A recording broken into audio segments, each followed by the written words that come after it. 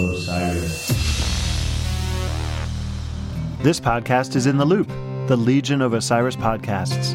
Osiris is creating a community that connects people like you with live experiences and podcasts about artists and topics you love. Get in the loop at osirispod.com. Support for this podcast comes from Zuri Food, all natural, all human-grade dog food, offering 4 different diets to optimize nutrition for your pup, and now 2 different kinds of dog treats as well.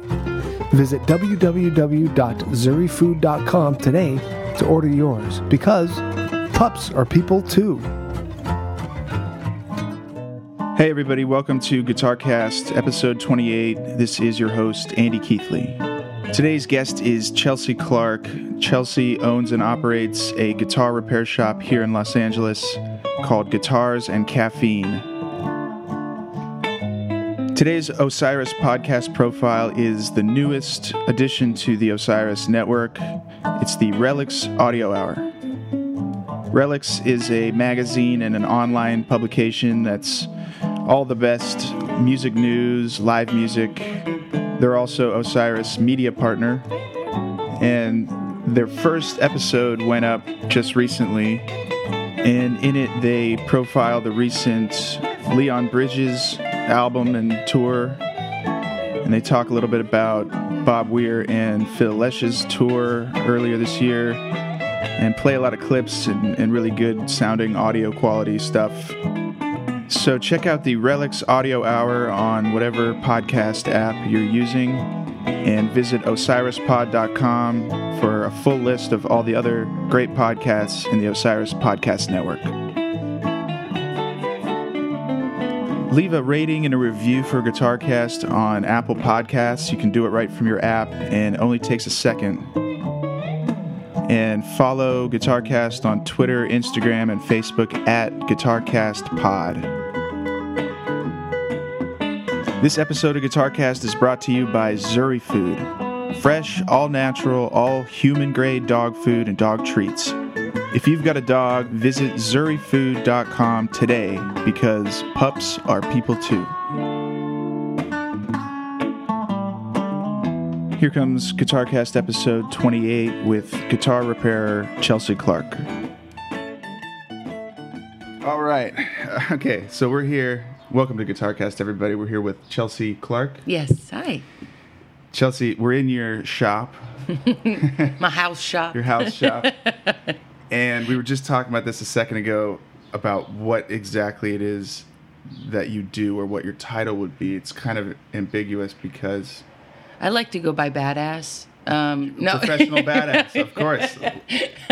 The term luthier is what's been...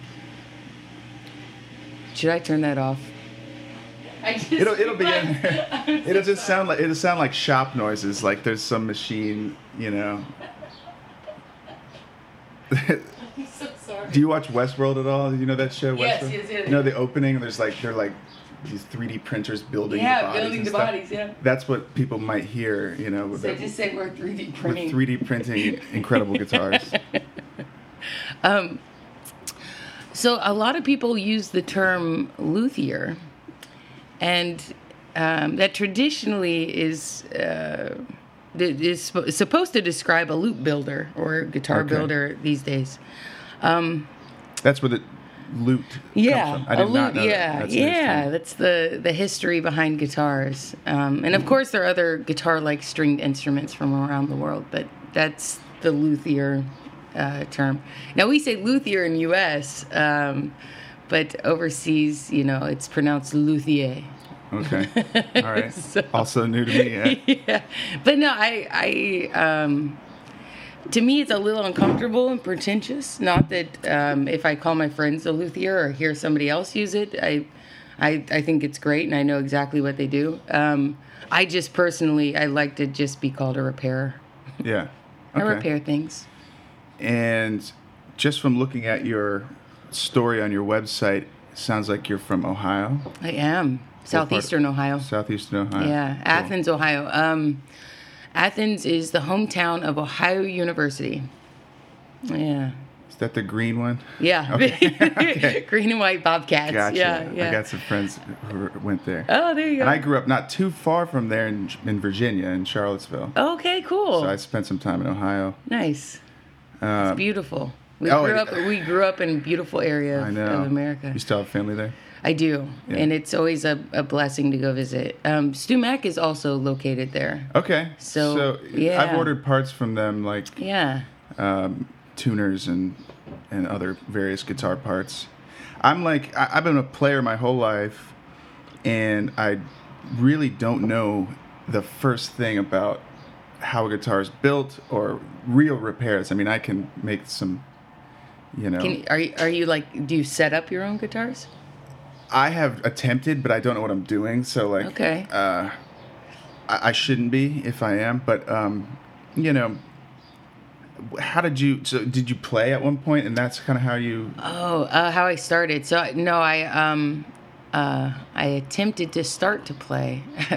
I bought this $90 Fender acoustic when I was 16 because I was, crushing on a guy that played guitar, and I thought if I got this guitar, the guys would really like me. Same kind of thing. Did it have like the Fender with like guys Stratocaster headstock? Like no, it wasn't. It was at the Sonoma. No, it wasn't. It was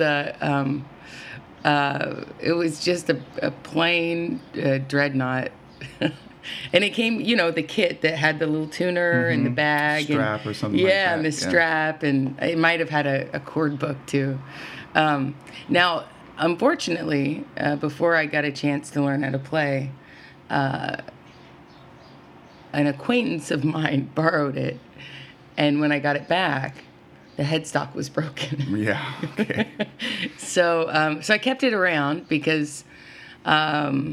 I knew it could be fixed. I just didn't know how to do it. And lo and behold, the following summer, I got a job fixing up Dan Erlewine's house. I would do these odds and ends jobs around town, hanging cabinets, doors, painting. And I worked for him.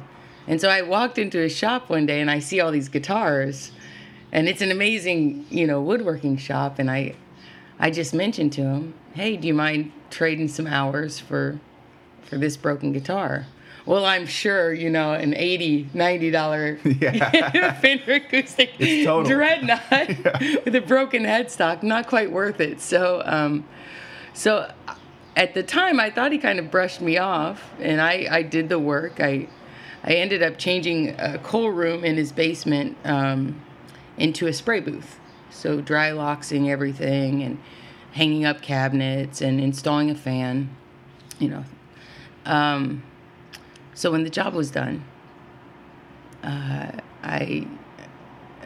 he handed me, it was a Friday, and he handed me a couple books. It was a bag with books and a few DVDs. And he said, come back on Monday and I'll have your check. But during the weekend, if you have some time, check out this stuff, and I'll talk to you about your guitar on Monday. So I kind of put it off all weekend, and then on Sunday, I had a few moments, and I popped in a DVD, and it was him. And I felt like such an idiot, like such a jerk. Yeah. Because I didn't, here I was working with somebody who has DVDs and books, and I had no idea, and I'm bringing him an $80 acoustic with a broken headstock. So on Monday when I showed up, he paid me, and he also had a bench set up for me, and basically said, if you have any questions, I'll be over here, but fix your guitar. Wow. And so that was my first repair. And after that, I was kind of hooked because it was a hands-on, creative thing where I could work with wood, but there's a lot of science integrated into it. And so I fell in love, I think, with the science. Cool. So from there, where did your path take you after that happened? So So after that, I had already enrolled in beauty school. Okay. And the deposit was a lot of money. It was, I think, all of beauty school cost like $9,000 or something. And I had already put down a deposit of like $2,000. Yeah. And so I went to beauty school in Columbus, Ohio, which is about, at the time, it's about an hour and 15 minutes away because of a new highway. Mm-hmm. But at that time, it was about 2 hours away. So on the weekends, I would drive down. So I would go to beauty school during the day, wait tables at night, and then on the weekends, I'd come down and sweep shop at Dan's, and visit my family. And so I did that for about 8 months. Almost dropped out of beauty school. And were you studying like hair and makeup? Yeah, well, just cutting hair, coloring hair. I wanted to cut mohawks. I got like one. That was my only goal. Hope you want a mohawk. I ended up being all right at other cuts. So, but yeah, that was I wanted to be a punk stylist. I don't know. It paid my bills for a little while, though, I will say, for about 5 years. Mm-hmm. So I get out of beauty school, and I come back down to Athens and realize after a couple months that cutting hair is fun, but it's not, to me, it was a form of artistry. As hair is kind of a fabric. Mm-hmm. Everybody's hair, because of the movement and the weight, it kind of lays differently. Sure. And so I really enjoyed it. It was like sculpting, kind of. But the culture around the everyday, stylist, it wasn't anything that appealed to me. Yeah. I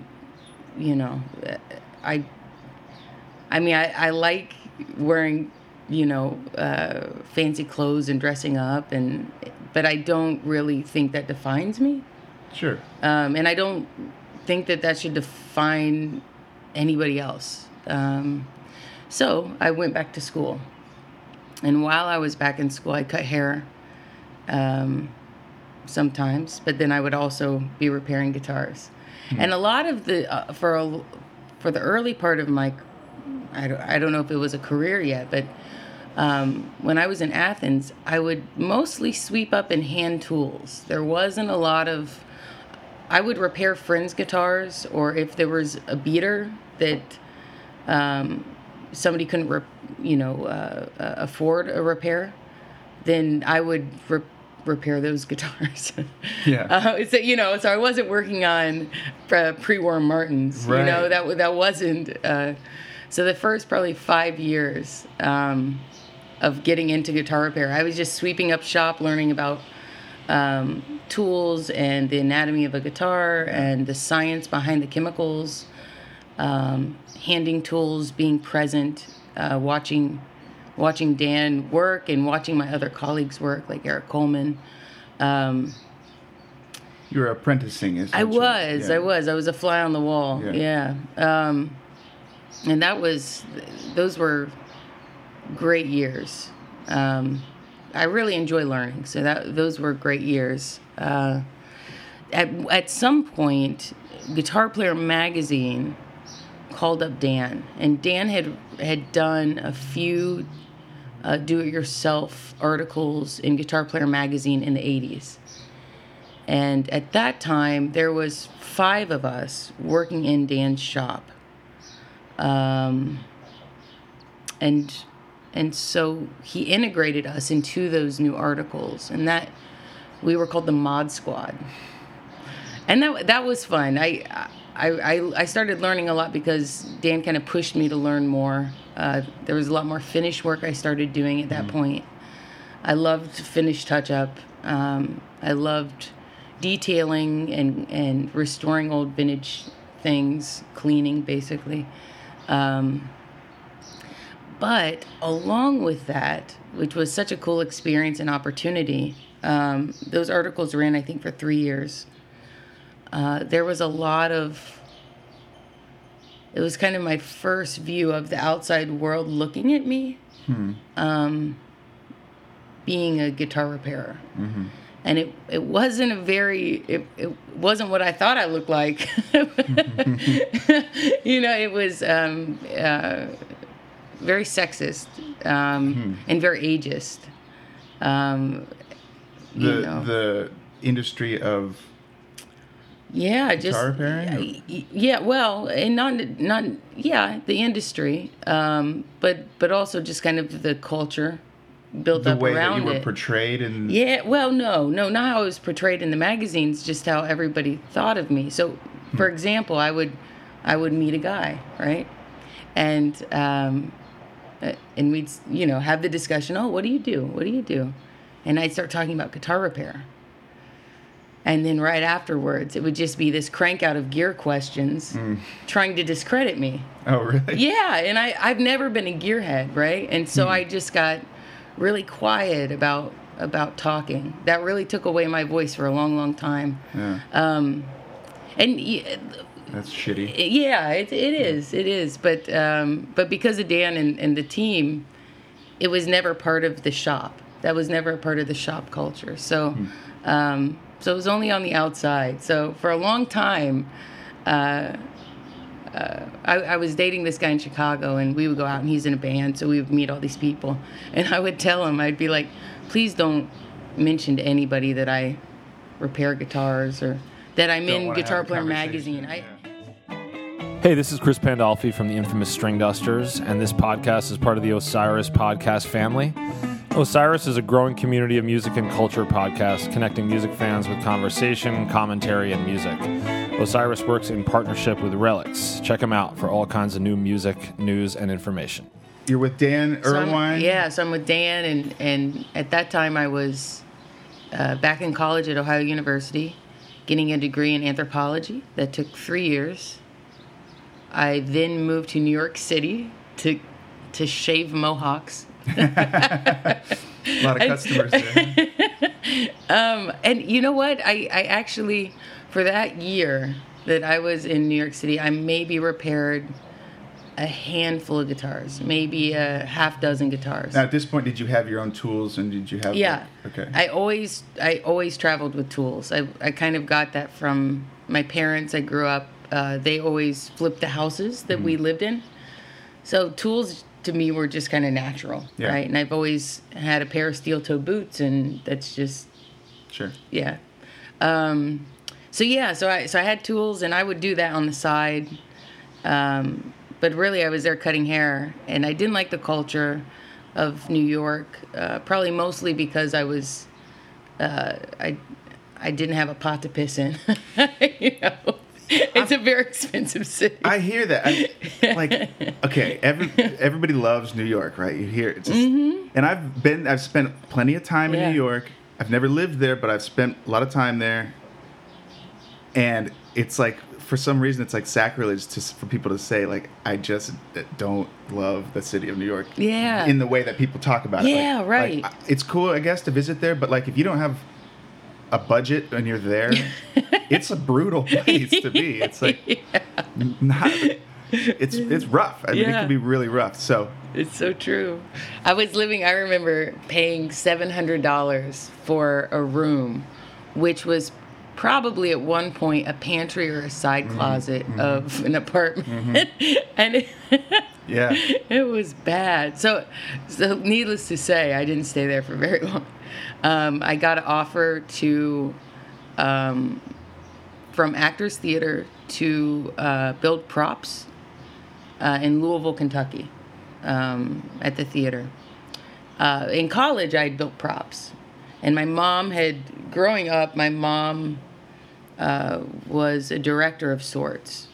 And so I was kind of always backstage building things, right? And so when that opportunity came, I thought that it would be a really good exit point. So I went down to Louisville, Kentucky. Never really had a desire to go there before. Just, an opportunity to get the hell out. When I was there, like the second day, I met the love of my life, who I'm still with. and he is. I always said I'd never date a guitarist, and he's a guitarist, Yep. And that was 8 years ago, so I can't be bad because we're still together. But he started taking me around to the local music stores, In Louisville. Yeah, in Louisville, and one of the music stores we visited was called Willis Music, and they had a few locations, I think, in the tri-state area. At that time, they might only have 1 or 2 locations now. And the manager recognized me from Guitar Player magazine. Oh, wow. From years and years before, right? I mean, just a guitar geek, right? Cool. And offered me a job on the spot. And at that point, I hadn't really, I didn't think that I would ever be taken seriously or ever given the opportunity to repair guitars for a living. That just with the culture surrounding the articles and everything, I just thought that it wasn't an option. So when that happened, I said, well, sure, fuck it, let's see if this works. And it did. It worked for about a year. I ended up managing both of the locations with the shops, which isn't much to say. There was maybe 1 or 2 other guys doing that. And then I'm talking to Dan, probably every week with a question I have or, just to bounce ideas off of somebody. And he said that Gibson's Restoration Shop, which at the time was managed by Todd Money, was looking for somebody with my skills. In Nashville. Right. So he hooked me up with Todd Money. I went down there for an interview, and it just made sense. It just fit. Yeah.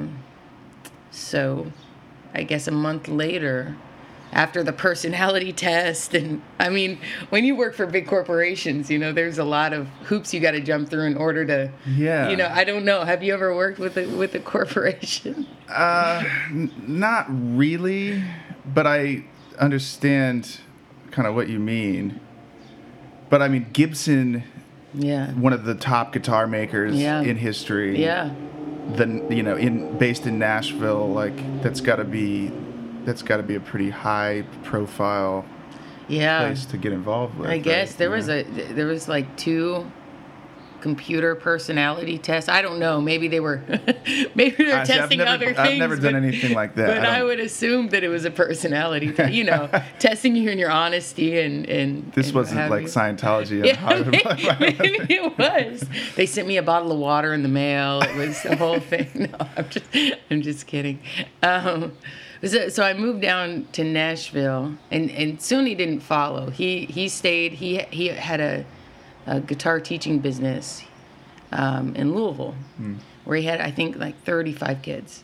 Wow. And his pedigree is pretty good. He's from he went to Berkeley in Boston. That's where I went. Graduated. Oh, really? Yeah. Maybe you guys know each other. Could be. That's wild. I was there from 2005 to 2008. Oh, for sure, you guys know each other. What major was he in? I think performance. Okay. Guitar performance. I was contemporary writing and production, so I was doing like sequencing and scoring and composing and stuff. Do you know Haim? What's Haim's last name? Shoot. I play this game all the time. I mean, with Berkeley's such a small place. 5 people. No. Yeah. No, but there's a good chance we're already Facebook friends or something like that. Yeah, absolutely. Oh, that's great. Yeah. So I moved down there and ended up, the restoration shop at the time was 9 guys. And I was the first female to go there and work as a repairer. Mm-hmm. They had a woman there who was a sander, and they had another woman before me who just was kind of goofy, didn't really know much. You know, she wasn't coming in with experience. And I think that really kind of deterred them for a while. But then they met me. And I didn't have quite as much experience, I guess, as they were looking for. One of the guys really put me through the ringer. And I don't know if I like to think that it was out of love that he always did. He always did. Always quizzing me and testing me. And that was good. It really kind of made me care more and see the responsibility that I had, because we just dealt with the artist relation stuff. So it was everybody going on tour or coming back from tour that was a Gibson artist would go through us. And so that was really cool. We worked on a lot of vintage stuff. I mean, amazing stuff. While I was there, I reconnected with a guy named Joe Glazier, who has a shop there, repair shop. Great team of guys. I think he has a team of maybe 8 repairers. He's involved in the Plek machine. I knew him through Dan. I'd met him years before, but now when I was down there, I started swinging by his shop and doing that fly on the wall thing again, and asking questions and just looking, and everybody there's amazing and knowledgeable and just really welcoming for that. So he kind of put it in my head that the industry was going towards kind of this computerized way of designing. And that was something that I'd always wanted to do, is be a designer of something, right? I wanted to, growing up, I wanted to design clothing. And then I wanted to be an architect and design houses. And so he kind of introduced me to this niche that I never thought about. As a repairer, I just was always, I was at the other end of the problem, right? I wasn't trying to solve the problem before it happened. There's already a problem. There was already a problem present, right? So, and then also working at Gibson, the notorious headstock, right? The headstock brakes. And I was seeing a lot of those. And so I started thinking, should I go back to school? You know, how can I move forward towards the direction of research and development and be taken seriously as a 26-year-old female in this industry?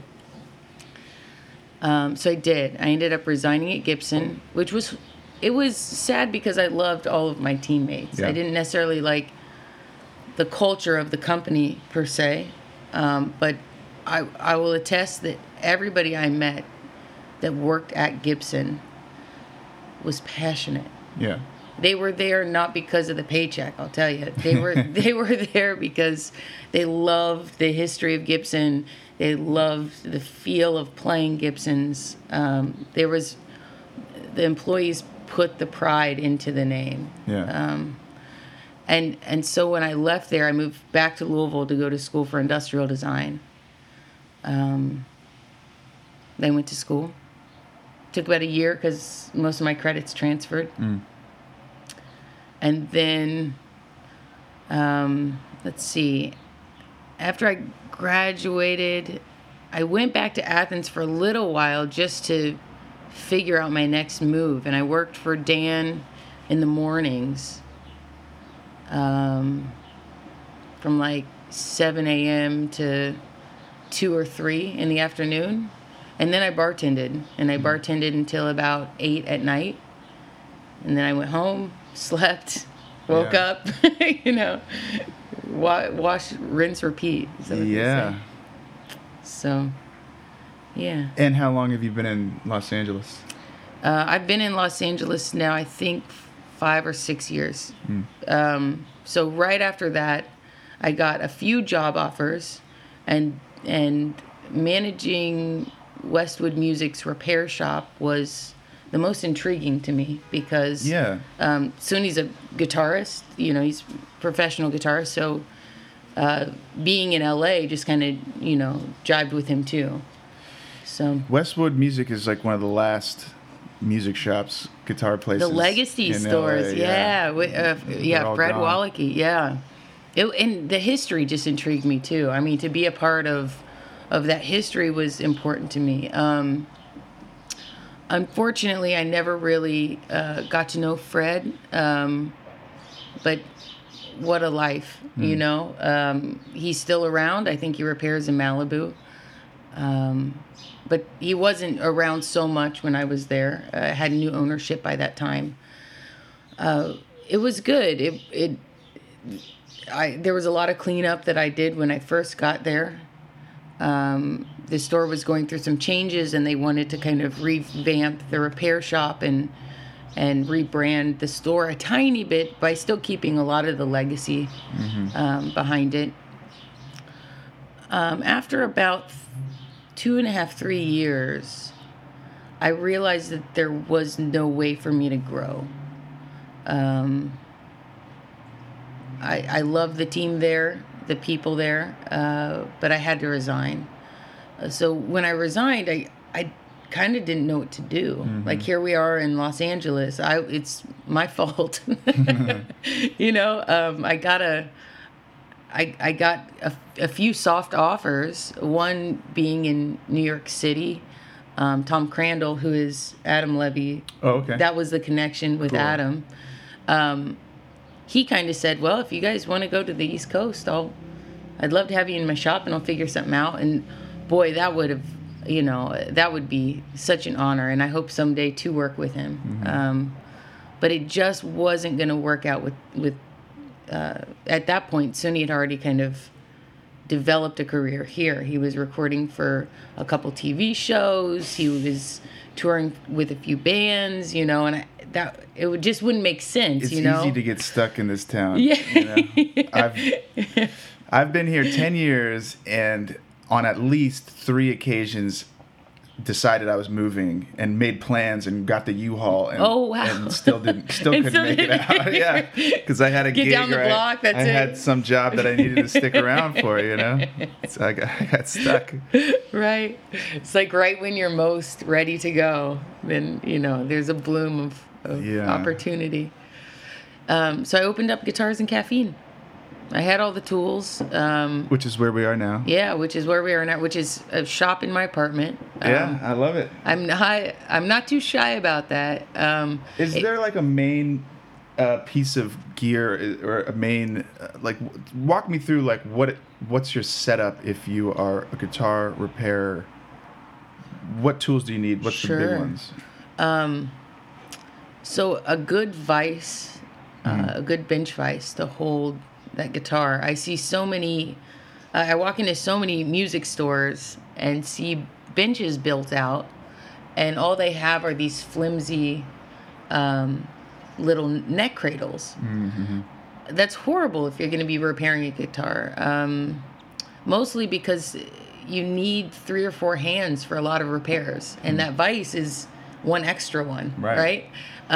So that's really, I have, I think, a $200 vise. It's been with me for 16 years now, or 15 years. And really, that's my saving grace to a lot of things. I would say tabletop tools. I have a little small tabletop bandsaw in here, and I have a belt sander. Those save a lot of time. Now, when I started Guitars and Caffeine, I didn't have all the tools I have now. Within the adventure at Westwood, we had an apartment fire. Oh, wow. and lost everything. This was in West Hollywood. There was just some loose wires in the wall, and it went up. We weren't there. No, nobody was hurt, but yeah. So I didn't have any tools. So I think the first thing that I made sure I had the vise, but the first thing I made sure I got was, just the basic hand tools, files and chisels. There's a lot you can do with those. Yeah. You know.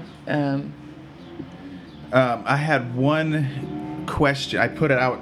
I said that I was going to be sitting down with you on social media, and I had one listener who wanted to know why. What is all the mystery, and why are people so obsessed with pre-war Martins?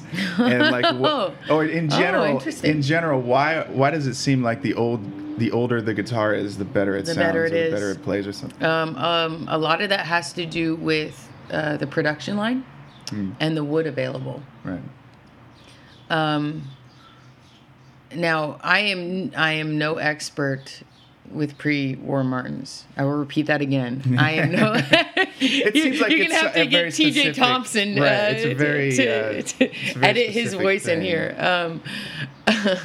Another repairer, if you don't know, look him up. T.J. Thompson he's very well known for specifically pre-war Martin restoration.